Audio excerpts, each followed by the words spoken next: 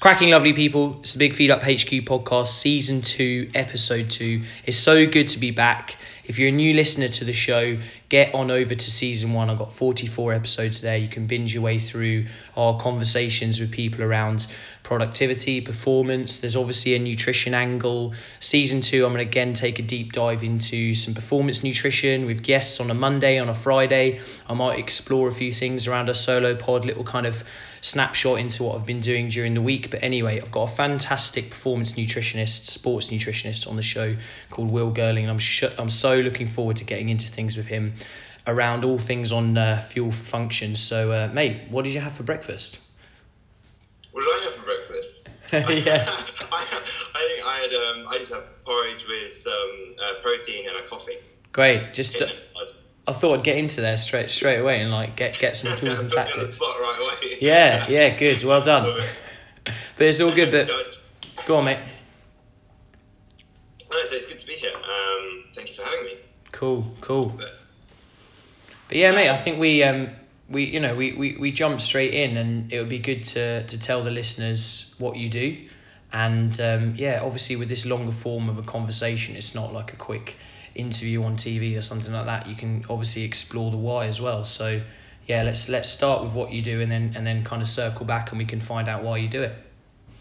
Completely, yeah. So as you mentioned, I'm a sports nutritionist. I've been lucky enough to work with people up to the world stage in the world number 1 age group in Ironman. I've worked with the Paralympic Team GB Paralympics in track cycling, Invictus Games for Paralympic cyclists there. And then also in like the world of boxing with Derek Chisora I've worked with, and professional cycling with Trek Drops and One Pro Cycling. So I've been fortunate to work with a huge array of athletes, but not just the top level, also everyday people, and understanding everyday people, their life, and obviously how they combine training with their business at the same time. And then how did you kind of get into doing what you're doing? Were you always into exercising and performing yourself? Were you always quite foodie? How do you start to marry that together? Yeah, I think like a lot of people that probably end up in the fitness industry actually. I was quite an obese child, and then got into the gym. Eventually found that I wanted a career in fitness, became a PT, and within being a PT I realised what I was most interested in and what people seem to most struggle with was actually the stuff outside of that session you did with them. It was that nutrition, managing the rest of their week outside of the training session. So started to do some independent courses, did a postgraduate diploma from International Sports Society Nutrition, like yourself, and then I did my master's degree and did research in ultra endurance cycling specifically. And then from there just sort of started working with more professional athletes. And what does it take, I think, because we'll definitely explore some of the further study and things that you're doing at the moment, but for people listening, what does it take to do like a master's degree? Obviously you've got a bit more of an understanding of how to read research. People have now got more access than they ever had to literature. People are going on to Google Scholar, that kind of thing. People want to know the how. So what does that teach you, and how are you kind of credible? And obviously if people are gonna pay for your services, you spend your time reading, researching, making informed decisions. That's obviously essential. Yeah, completely. The master's degree was actually really good and interesting in the sense that it breaks down how to be a research scientist, how to apply science and do it yourself. So learning how to read what's good papers and studies, differentiate them between the good and the bad, where a lot of people can obviously just go out and read a study, say it, think that's the information it is, but it could have been a terrible study. So breaking that down, but then learning everything in every stage that leads up to making your own research. So mine happened to be in ultra endurance cycling with elite cyclists, and I looked at the difference between dosage and frequency in carbohydrate during that. And the research I did into that, I had to read through thousands of papers to create a literature review, find a gap in the market as to why we should do this. I proposed my research to the ethics board to show what I'm planning to do and have them accept it and say that's credible, and then obviously perform the research and get that to then eventually go to peer review, which I am going to be doing as well, and hopefully published. to is understanding the body and the biochemistry and the physiology that happens in response to the food. So it's easy enough for people to say, okay, if you eat protein, it means that you're going to stimulate muscle protein synthesis, but what does that actually break down to? What are the biochemical reactions that happen to that, and why is that beneficial, and so on. And I think that's probably the more in-depth side that someone who has actually gone through the research and study would know over someone that just reads it. And then obviously you can package that up and practically apply it with individuals. So I think if we obviously go into that, mate, around fuel for function, and let's just take cycling, because obviously you've got so much in-depth experience around it with the people you work with. For someone listening to this that, you know, they're a weekend warrior, they prioritize cycling, they enjoy it, where do you start with someone around this fuel for function mentality? And obviously we don't have to go into everything you do coaching wise, because, you know, it's important that people, if they want to reach out, we can leave information in the bio, that side of things. But where do you usually start, and where can you kind of signpost things for people? Yeah, I think the foundation of any approach in coaching or nutrition is looking at the different aspects of the goal. So what is your goal? Is it body composition related? Is it performance related? Usually it's a combination of both. They'll probably want to drop some body fat, especially within, you know, endurance sport.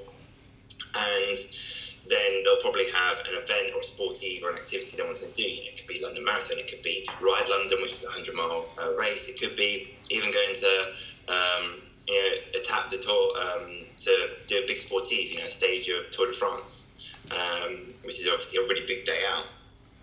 And when you know those goals, you can help periodize their nutrition in this, you know, fueling for performance or function, and look at how we should structure our week nutritionally, and where we should have more calories, where we can have less. How does that alter the macronutrient breakdown of those calories?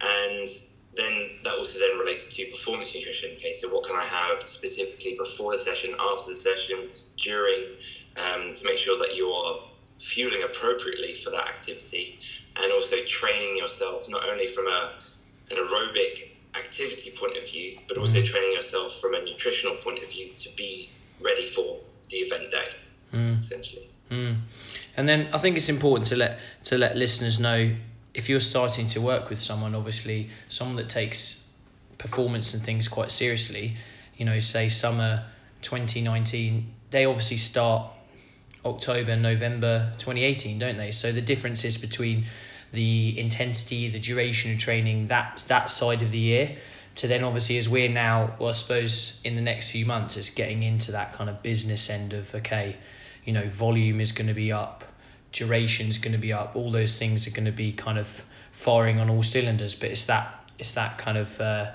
installing principles at certain times of the year. And like you said, actually we can step back and drop some body fat first. That's a different way of eating. To then, okay, you're doing so many training sessions, we want you to get X out of it. That's obviously another way of eating. So how do you kind of do you break down things in the year with a client if they come to you, you know, 6 to 8 months before an event or a kind of in season? Yeah, definitely.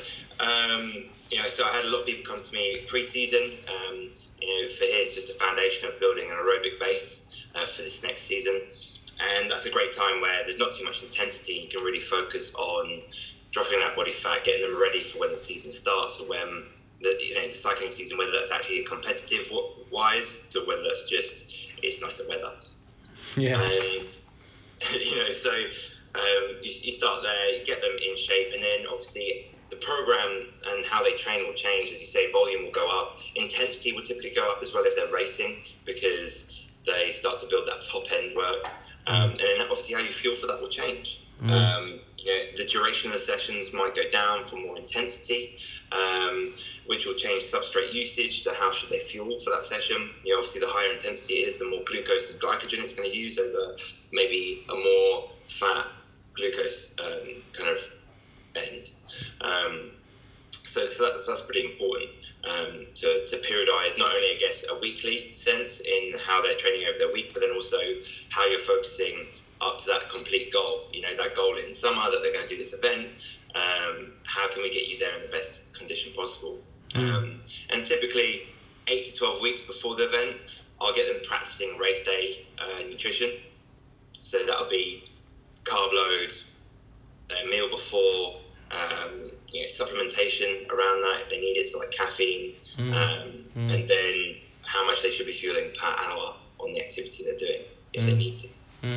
I think that's something good to dive into. So obviously when people start to exercise for longer, if they're race or like you said they just want to be out in the sun for longer in the summer and they're starting to build that aerobic base, when do you or how do you start to coach people to start to ingest liquids, semi-solids, solids, and the differences between if someone's going out for an hour on the bike or running compared to 3 or 4 hours? How do you wrap that up in a practical sense? Because people can buy these books and see 30, 60 grams, that kind of thing per hour. But it's, the gut is interesting, isn't it? And everyone's individual. So it's kind of having to give yourself enough time to practice these things. But have you greased the groove and started to work out a few things that you've seen over time and that you think work well for people? Yeah, definitely. So when you're looking at shorter sessions, obviously it's more about a focus before the session. If it's aerobic based, if it's easy and it's under an hour, then I'd probably say you probably don't need to have carbohydrate or a specific performance-based meal before that. You'll be able to get through it. As you probably know, we've seen some interesting research to suggest that low glycogen state training increases your ability to create new mitochondria, or the aerobic cell, so you get a better response from that exercise. But then if it's more intense, you need to be able to maintain blood glucose levels, and having some form of carbohydrate beforehand will be beneficial, even if it's an hour. But then as it comes into like the more 3 to 4 hour sessions, it's looking at essentially what's a key session, what relates to our training specific goal. So if it's just a 3 to 4 hour session and it's just for aerobic base, then just fueling enough to get through the session to make sure you can do it appropriately is probably what I'd suggest. That is going to be between 20 and 60 grams of carbohydrate an hour on that session. And then if it's a key race day practice one, then I'd look at, I think this is where you kind of mentioned about that groove, is all right, what event are we doing? What does that event, who is sponsoring that event as well, is a good one. Because if you look at Ironman's predominantly sponsored by High Five, which means that every feed station they go past is going to be a High Five sponsored station. So if they're wanting to pick up any sports energy supplement, it's going to be High Five. So they should start doing sessions practicing with that product that's sponsored by that event. Because so many people have, for some reason, an issue with certain products, even though they could be near enough identical. Some people have that product and go, oh, you know what, I just don't agree with it. And if that's the case with that sponsor, you can either try using it again and see if you get used to it, or if you can't, then you're going to have to think of a way to get around that. And probably the case is going to have to carry everything on yourself. So now how can you do that more efficiently and not add like a backpack to you? Yeah, and I think you get more experienced, especially as an individual, as I've started to do some more of these longer distance runs and things. Yeah, you realise what you can carry in weight, and just being able to dispense something when you're tired.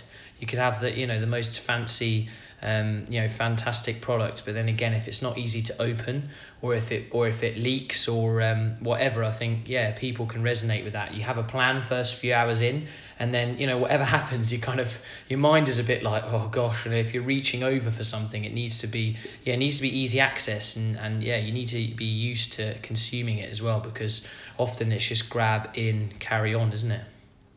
Yeah, definitely. That's something I've experienced working in the pro peloton, really, like with OnePro and things like this, is that you've got science, and science says this, and this is optimal, but then how does that relate to practicality? Like, we say how much we'd like to feed every so often, but then if I got guys on like a 4-day stage race, and every day they're having the same supplements, they get really tired of them, they're not wanting to eat them anymore. So it's about, okay, what can we use to spice it up, make it taste better, provide the same energy? How many feed zones are there in this race? Or maybe there aren't any. Okay, so suddenly now we need to think about them carrying enough food on them to be able to get through the whole race. In an ideal world, you'd be able to just say, oh, you know, everything's on them, they got all they need, and it's not going to affect their weight, power to weight ratio. But, you know, if you're carrying 2 bottles that are full at 750 ml, now you've added 1.5 kilos to them, you got several bars and things, and at that stage, at that level of race, it does make a difference.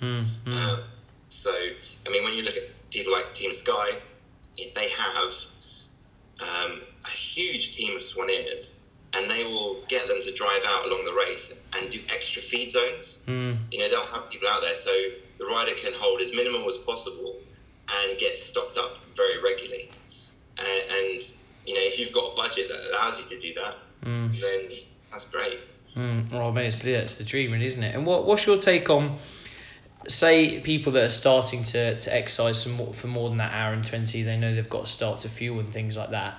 In your experience, obviously you have protocols in place for some of your pro guys, but some of the amateur individuals, people listening to this that are exercising and wanting to feed on the go, is it waiting until they're hungry? Is it getting the digestive system going? Say if I know I'm going to be doing 3 hours, 30 minutes in, I'm not hungry, my energy levels haven't dipped. Is it important to get something into the system little and often? Or, you know, some people can take a bolus dose. I know I've ran trail races before where I've seen lads, you know, running quicker than me eating a burrito, but that's very few and far between. You know, you've got the odd absolute mute, but people ask me that all the time, and it's good because you spend so much time working with people in this environment. How do you find that? So I think for people that are going out for a 3 to 4 hour ride, they do want to be feeding probably from about 45 minutes to an hour in, because you don't want to wait until, you know, an hour and a half, because you're going to start running empty, and you'd rather maintain those blood glucose levels consistently rather than get empty and then try and bring them back up. Because once we find that you've bonked, you know, it's a lot harder to try and get that level of performance back than it is just to maintain it and preempt it. So I'd say that. I'd also say you don't need to buy sports supplement brands or products. You can do it from normal natural food sources. You can do it from things like Soreen, jam sandwiches. Yes. You can do it from sugary based items. You know, these provide rapid absorption of carbohydrate, just like these performance products do. Difference is you can buy a pack of Soreen for £1, and it'll last you a whole ride, or you can spend £2 on one bar or gel, you know, which is not something you definitely need, especially for general training rides. But I think you mentioned about how that relates to what other people. People having like huge boluses, like burritos and things like this, right? Yeah, well, some people, I think they get, you know, they realise they need to eat and it's not quite in their minds, and they're trying things, and then obviously they complain that, oh, you know, I'm not good at moving and eating on the go, and then you find out that it is because they've left it to an hour and 20, and then they've jammed in a lot rather than some people may work better at little and often, and then as they wash down the food, if they're taking it on the go, they're also, you know, meeting liquid requirements. So it is useful, isn't it, to do that? So that's actually what my research was on. So my research was on a single bolus or large intake of carbohydrate compared to smaller, more frequent intakes, but to the same total amount.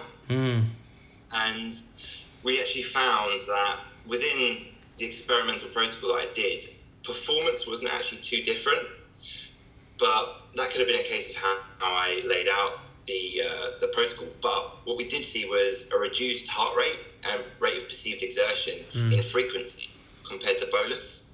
So that would suggest that if they've got a lower heart rate, energy substrate usage will be slightly different.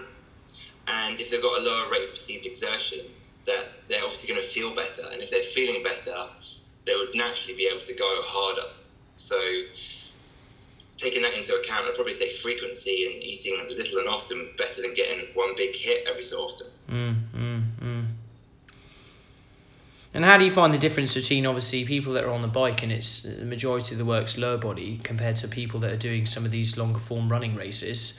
Have you looked into research around that? Because obviously people might be doing both modalities at the same time. People might flip between them, cycle race, running race, and then often, you know, there are different requirements in there. And I think it's it's definitely small variable benefits, but having someone like you on with a head in the research maybe explains people the differences in there, which it's often overlooked, that, isn't it? You know, seated compared to running and climbing and that kind of thing.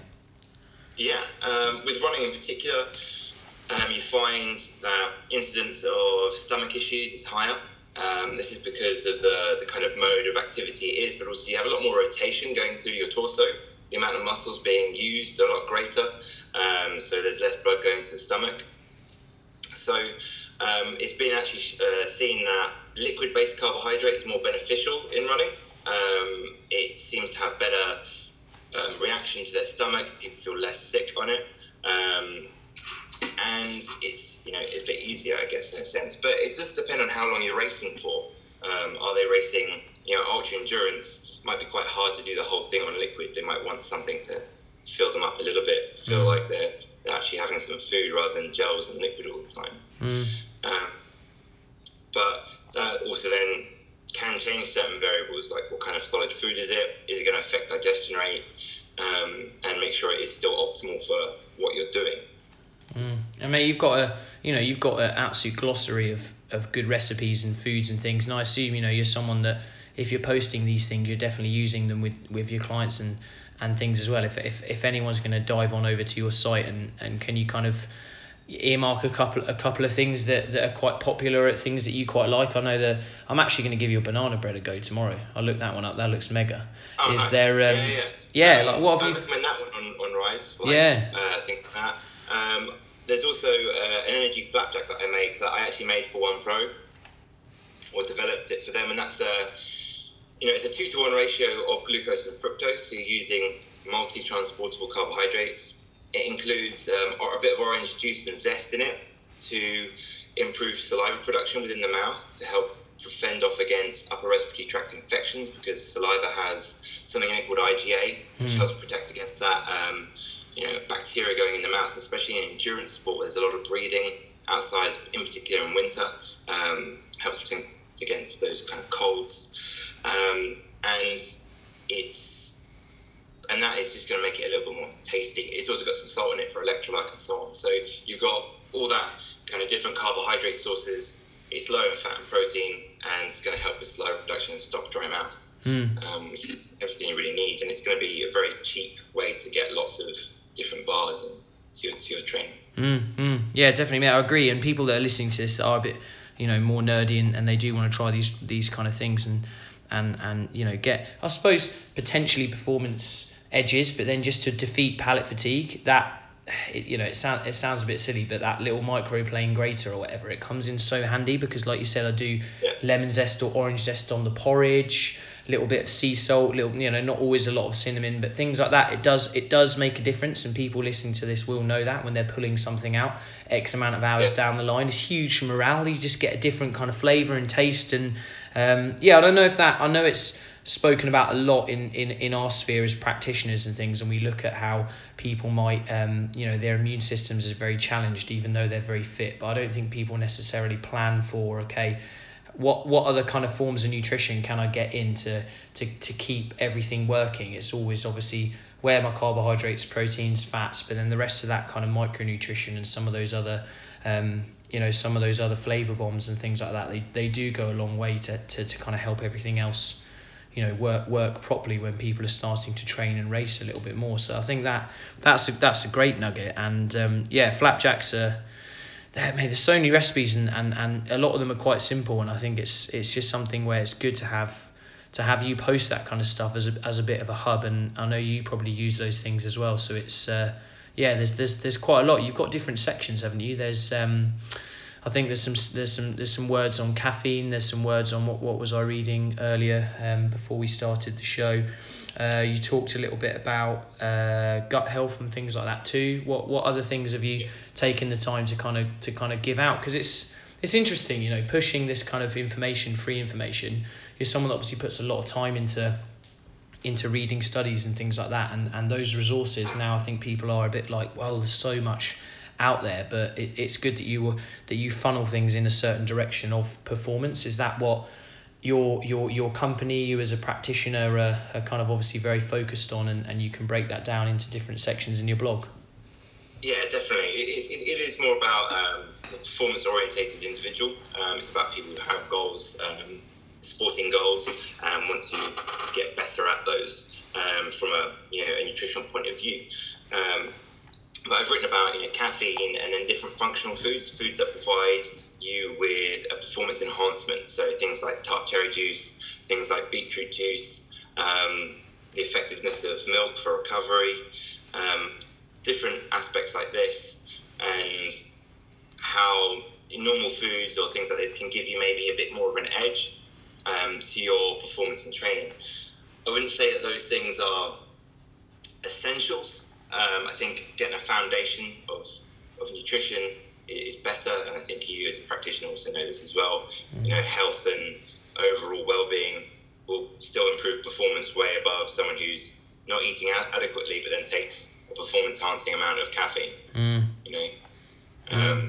But if you get all those other bits right and then you add on those supplements on top, that they have been shown to improve performance or recovery, and you'll get that extra push. And for a few kind of tools and tactics for people listening, if they're starting to take things more seriously and they're wanting to track certain things in terms of food, training and performance, what can you signpost for people to start to look into, and or what do you measure? Obviously the bonus of coaching someone one-on-one, you mentor them, and that beyond anything is incredible, because obviously we know that's such a powerful thing when someone knows that they're being looked after, you're working with someone, you're caring about them. It's fantastic all round. But how do you keep clients not necessarily accountable, but what do you look at in terms of some of the data, and what can people go away and start to track as well? Can be anything, training, food. It's a great question actually. So if people are doing it themselves and they want to start taking more of an interest in it themselves before maybe they hire a professional, what I suggest is look at your training program and then record how each session feels, and then relate that to also your other goal, which might be body composition. So if you're weighing yourself, you've got a regular a weight that you're at, and then you've got your activity, and then if you track all your food and you do this for a month, then you can see how each session felt, how your weight relates to the amount of calories you're having, and how you're performing. And that way you're able to make a bit more of an informed decision about what you should do. If you want to drop body fat, then you should be dropping weight essentially. So if your weight's going down but then your performance is also dropping, then there's obviously something going on. Maybe your calorie deficit is too great, maybe you're not having enough protein to enable recovery, and maybe in relation to how those sessions felt, how did you fuel around those sessions? And keeping track of all these variables and consistently doing it over a month gives you a really good picture and idea about what's going on. If your weight's staying stable, you're not in a deficit, obviously. Where can you take that deficit from? I'd probably take it from your rest days and your easier training days. And where do you want to keep calories? Probably for key big sessions, maybe like your weekend Saturday ride, which some people do, anything between 3-5 hours. It's not as simple as, okay, I need to be in a deficit. I'll eat, what MyFitnessPal says, which should be like 2,000 calories a day. Because some days you might do nothing, and other days you might do a 5-hour ride. 2,000 calories is not going to be the same that you want for both of those days. And that's where this comes back to that kind of periodized nutrition, applying the right amount of food and calories to have, given on what you're doing. Mate, I think if we take a little bit of a tangent, it's great to get an insight into how you coach people, and you're giving out some, really decent nutritional nuggets. But I think it's also interesting to let people know about, what you're training for. So it's a world record attempt. It's something that is, it's always interesting to speak to people about how they set these challenges. And obviously over time you've got fitter, you're around people that are performing at a very high level. Is this something you've always wanted to do, or do you think you've been pushed by the people around you to really give something like this a go? How's that manifested, and what are you doing?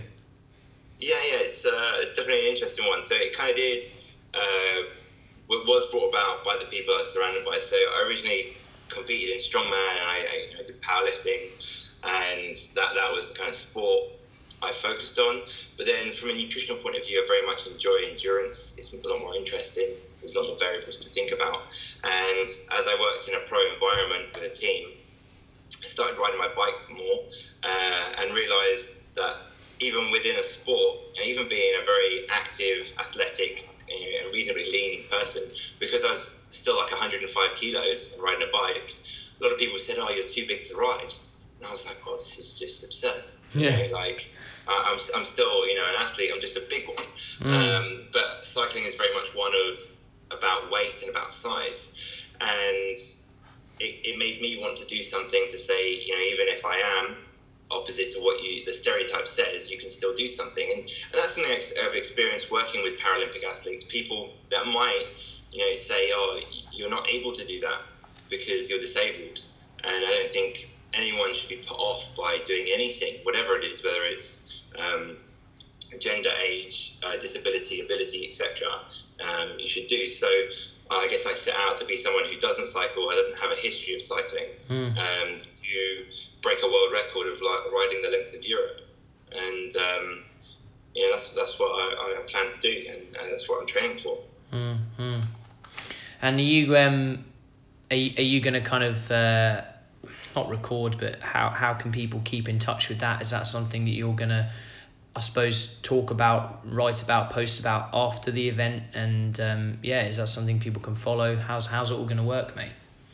Yeah. So I will be documenting it on my social media, which is Will Girling on Instagram. And then I'm lucky enough to have actually a film crew coming along with me, and they're going to document the actual event itself. Cool. To put out afterwards, which will be good, because I think it is important that we do challenge stereotypes, that we do open up more people to being able to do different types of activity. No, I think that's fantastic. So are you 105 kilos now, or are you what are you planning to be when you do that? Because that's definitely like flying the flag for the larger. I wouldn't necessarily have to say stronger, but it's cool. It's definitely good, and it's inspiring, because I think I suppose on a more minor level, I did a few running races in the summer, and I definitely line up. I'm almost 90 kilos, and you get on the start line, and everyone's kind of like not tiny, but that they're beam poles, very lean individuals, and you think like, right, I could probably not have 20 kilos here, but I don't want to be 70 kilos or less. I'd it would be terrible. So it's cool to kind of to see that you're doing that. Ideally, if you were going to get on the bike and start it tomorrow, what kind of shape do you want to be in for it? So I was going to get down to about 94 kilos. Yeah. So I was about 95 kilos, so I wasn't actually too far off where I wanted to be. 94, 93 kilos would have been my target. And even then, in the world of cycling, 90 plus kilos is still really heavy. Yeah, wow. So I think that was just that was happening actually more naturally just from exercising way more. Doing 6 days a week cycling. You're naturally going to have a high calorie expenditure in your. And because I did want to drop some unwanted body fat, it was coming down. But my main focus for it was not to get too lean, as that was part of the whole base of the story. There's no point in me getting down to shredded 89 kilos or something and becoming essentially a cyclist. Yeah. Just to kind of combat that stereotype.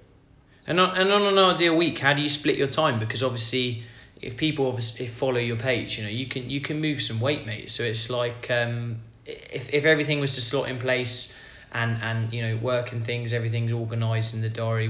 How do you do your strength based sessions compared to some of your endurance based sessions? And when you get on the bike, it's interesting to get that insight into someone like yourself who likes to be strong, but that can also go out for half a day and ride. Yeah. So that kind of touches on the topic of concurrent training, really, doesn't it? So combining resistance training with endurance-based training and getting the most out of them. Currently, I train 6 days a week, and I'll do 3 aerobic sessions, 3 resistance-based sessions, all on different days. But if you don't have the luxury of training 6 days a week or the wanting to, you might end up having to double up. And in which case, it's prioritizing key sessions and how you do that. So If you're going to do an aerobic-based session, so something that's quite zone 2, quite easy, then I do that after your weight session. I do the weight session first. And if you're going to do a high-intensity session, you obviously have to look at the parameter that, or the main goal, and the main goal is probably going to be endurance in this case. So you do the high-intensity endurance-based session first, and then do your weights afterwards. Because the weights are always only going to be supplementing and promoting, peak power and things like this for the main focus, which is, might be bike or running and so on. So the overall goal is that, and then the other one should just be focused on improving that. Yeah, so it's just obviously organisation, but then like you said, it's just putting a few key sessions in certain places and then going from there. So yeah, no, that makes sense. And hey, when you're reading, when you obviously, I know you've got your own research and your own client base and challenges and things, but I think maybe with a bit of a takeaway message for people to go and look for other forms of information. Who are you into at the moment, or what are you into, or can you signpost any books or any sites or any learning? I know before we started the show, you chucked me on over to it was a book on training for alpinism. You obviously got a bit of a bookcase over there. What can you give? A few key takeaways for people that want to just read more. It doesn't necessarily have to be nutrition and training. There's a lot out there. Who inspires you, or what are you reading at the moment? I think I'm inspired from an activity point of view, actually just the people around me that I know that are challenging themselves, no matter how big it is.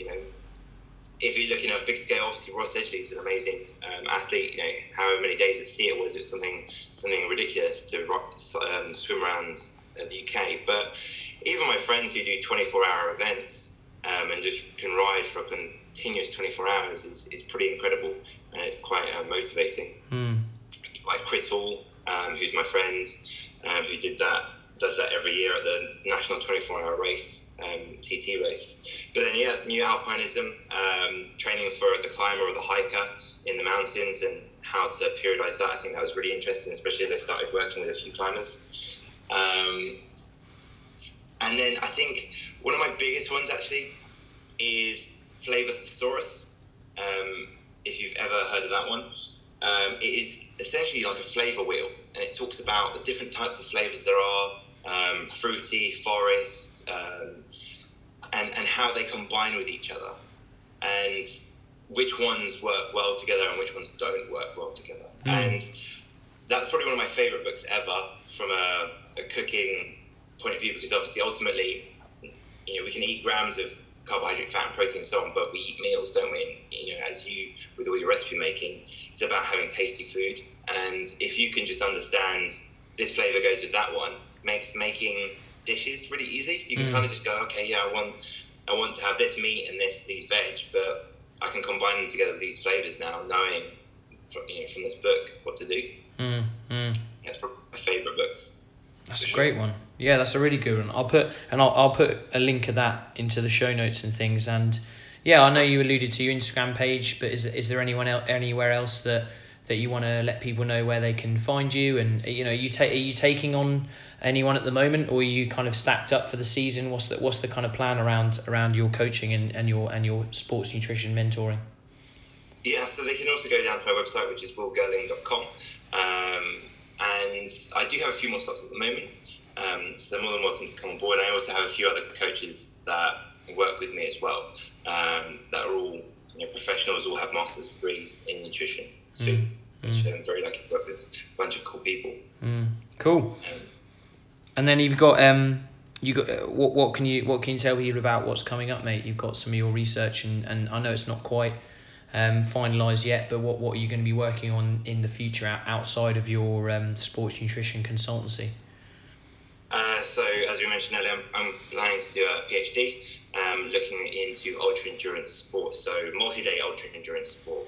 So currently within literature, ultra endurance is deemed as 4 hours, believe it or not, and yeah, it's not exactly that long, especially when you compare it to Ironman, which is already looking at 9 to 13 hours ish, and then really looking into these ultra endurance events that are multi-days, so Atlantic Ocean Row Race, Transcontinental Race, which is cycling from Western to Eastern Europe in the fastest time. And then other things like Marathon des Sables, which is a multi-day marathon in the desert. And these are all extremes, and there's not much research done on these and what the effect is on the body and how can we improve that. And also how can it relate to a lot more information even further down the chain, maybe not specifically for other people doing those events, but normal everyday people looking at maybe doing similar training just on a reduced weekly basis. What would be better for them? No, that's fantastic, and that's something that obviously takes a few years, but it's mate, the power of obviously social media and being able to document what you do, and the content that you put out is fantastic. And like I said, I'll be diving into that banana bread, and mate, it's good to it's good to do this. It's good to get you on the show, and it's nice to start off the new season with a really quite a specific podcast around fueling, and it'd be cool to get you back, mate, as things unfold with some of the stuff that you're doing in the ultra endurance space. It'd be cool to get a bit of an insight into what you've started to pick up and how you're testing and measuring things. It'd be great. Definitely, that'd be great. It's great to be on here as well. Actually, we've been talking about it for a while, so it's nice to finally be on. Good, man. But I think I'm going to be touring around the world a little bit on my bike this year in preparation for my world record next year. So hitting some countries and riding about. Cool. So I'll be putting that up as well.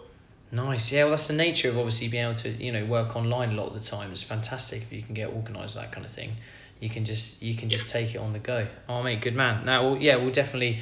I'll be following your your challenge and your training closely. And thanks again, mate. Everything's going to be in the show notes, lovely people. And as always, if you're new to the show, just subscribe, share, leave a comment. I think that helps in terms of visibility on the platforms. I use SoundCloud, I use iTunes, but it's all good. If you've listened to the end, you've definitely, hopefully, grabbed a lot of value. So we'll speak again soon.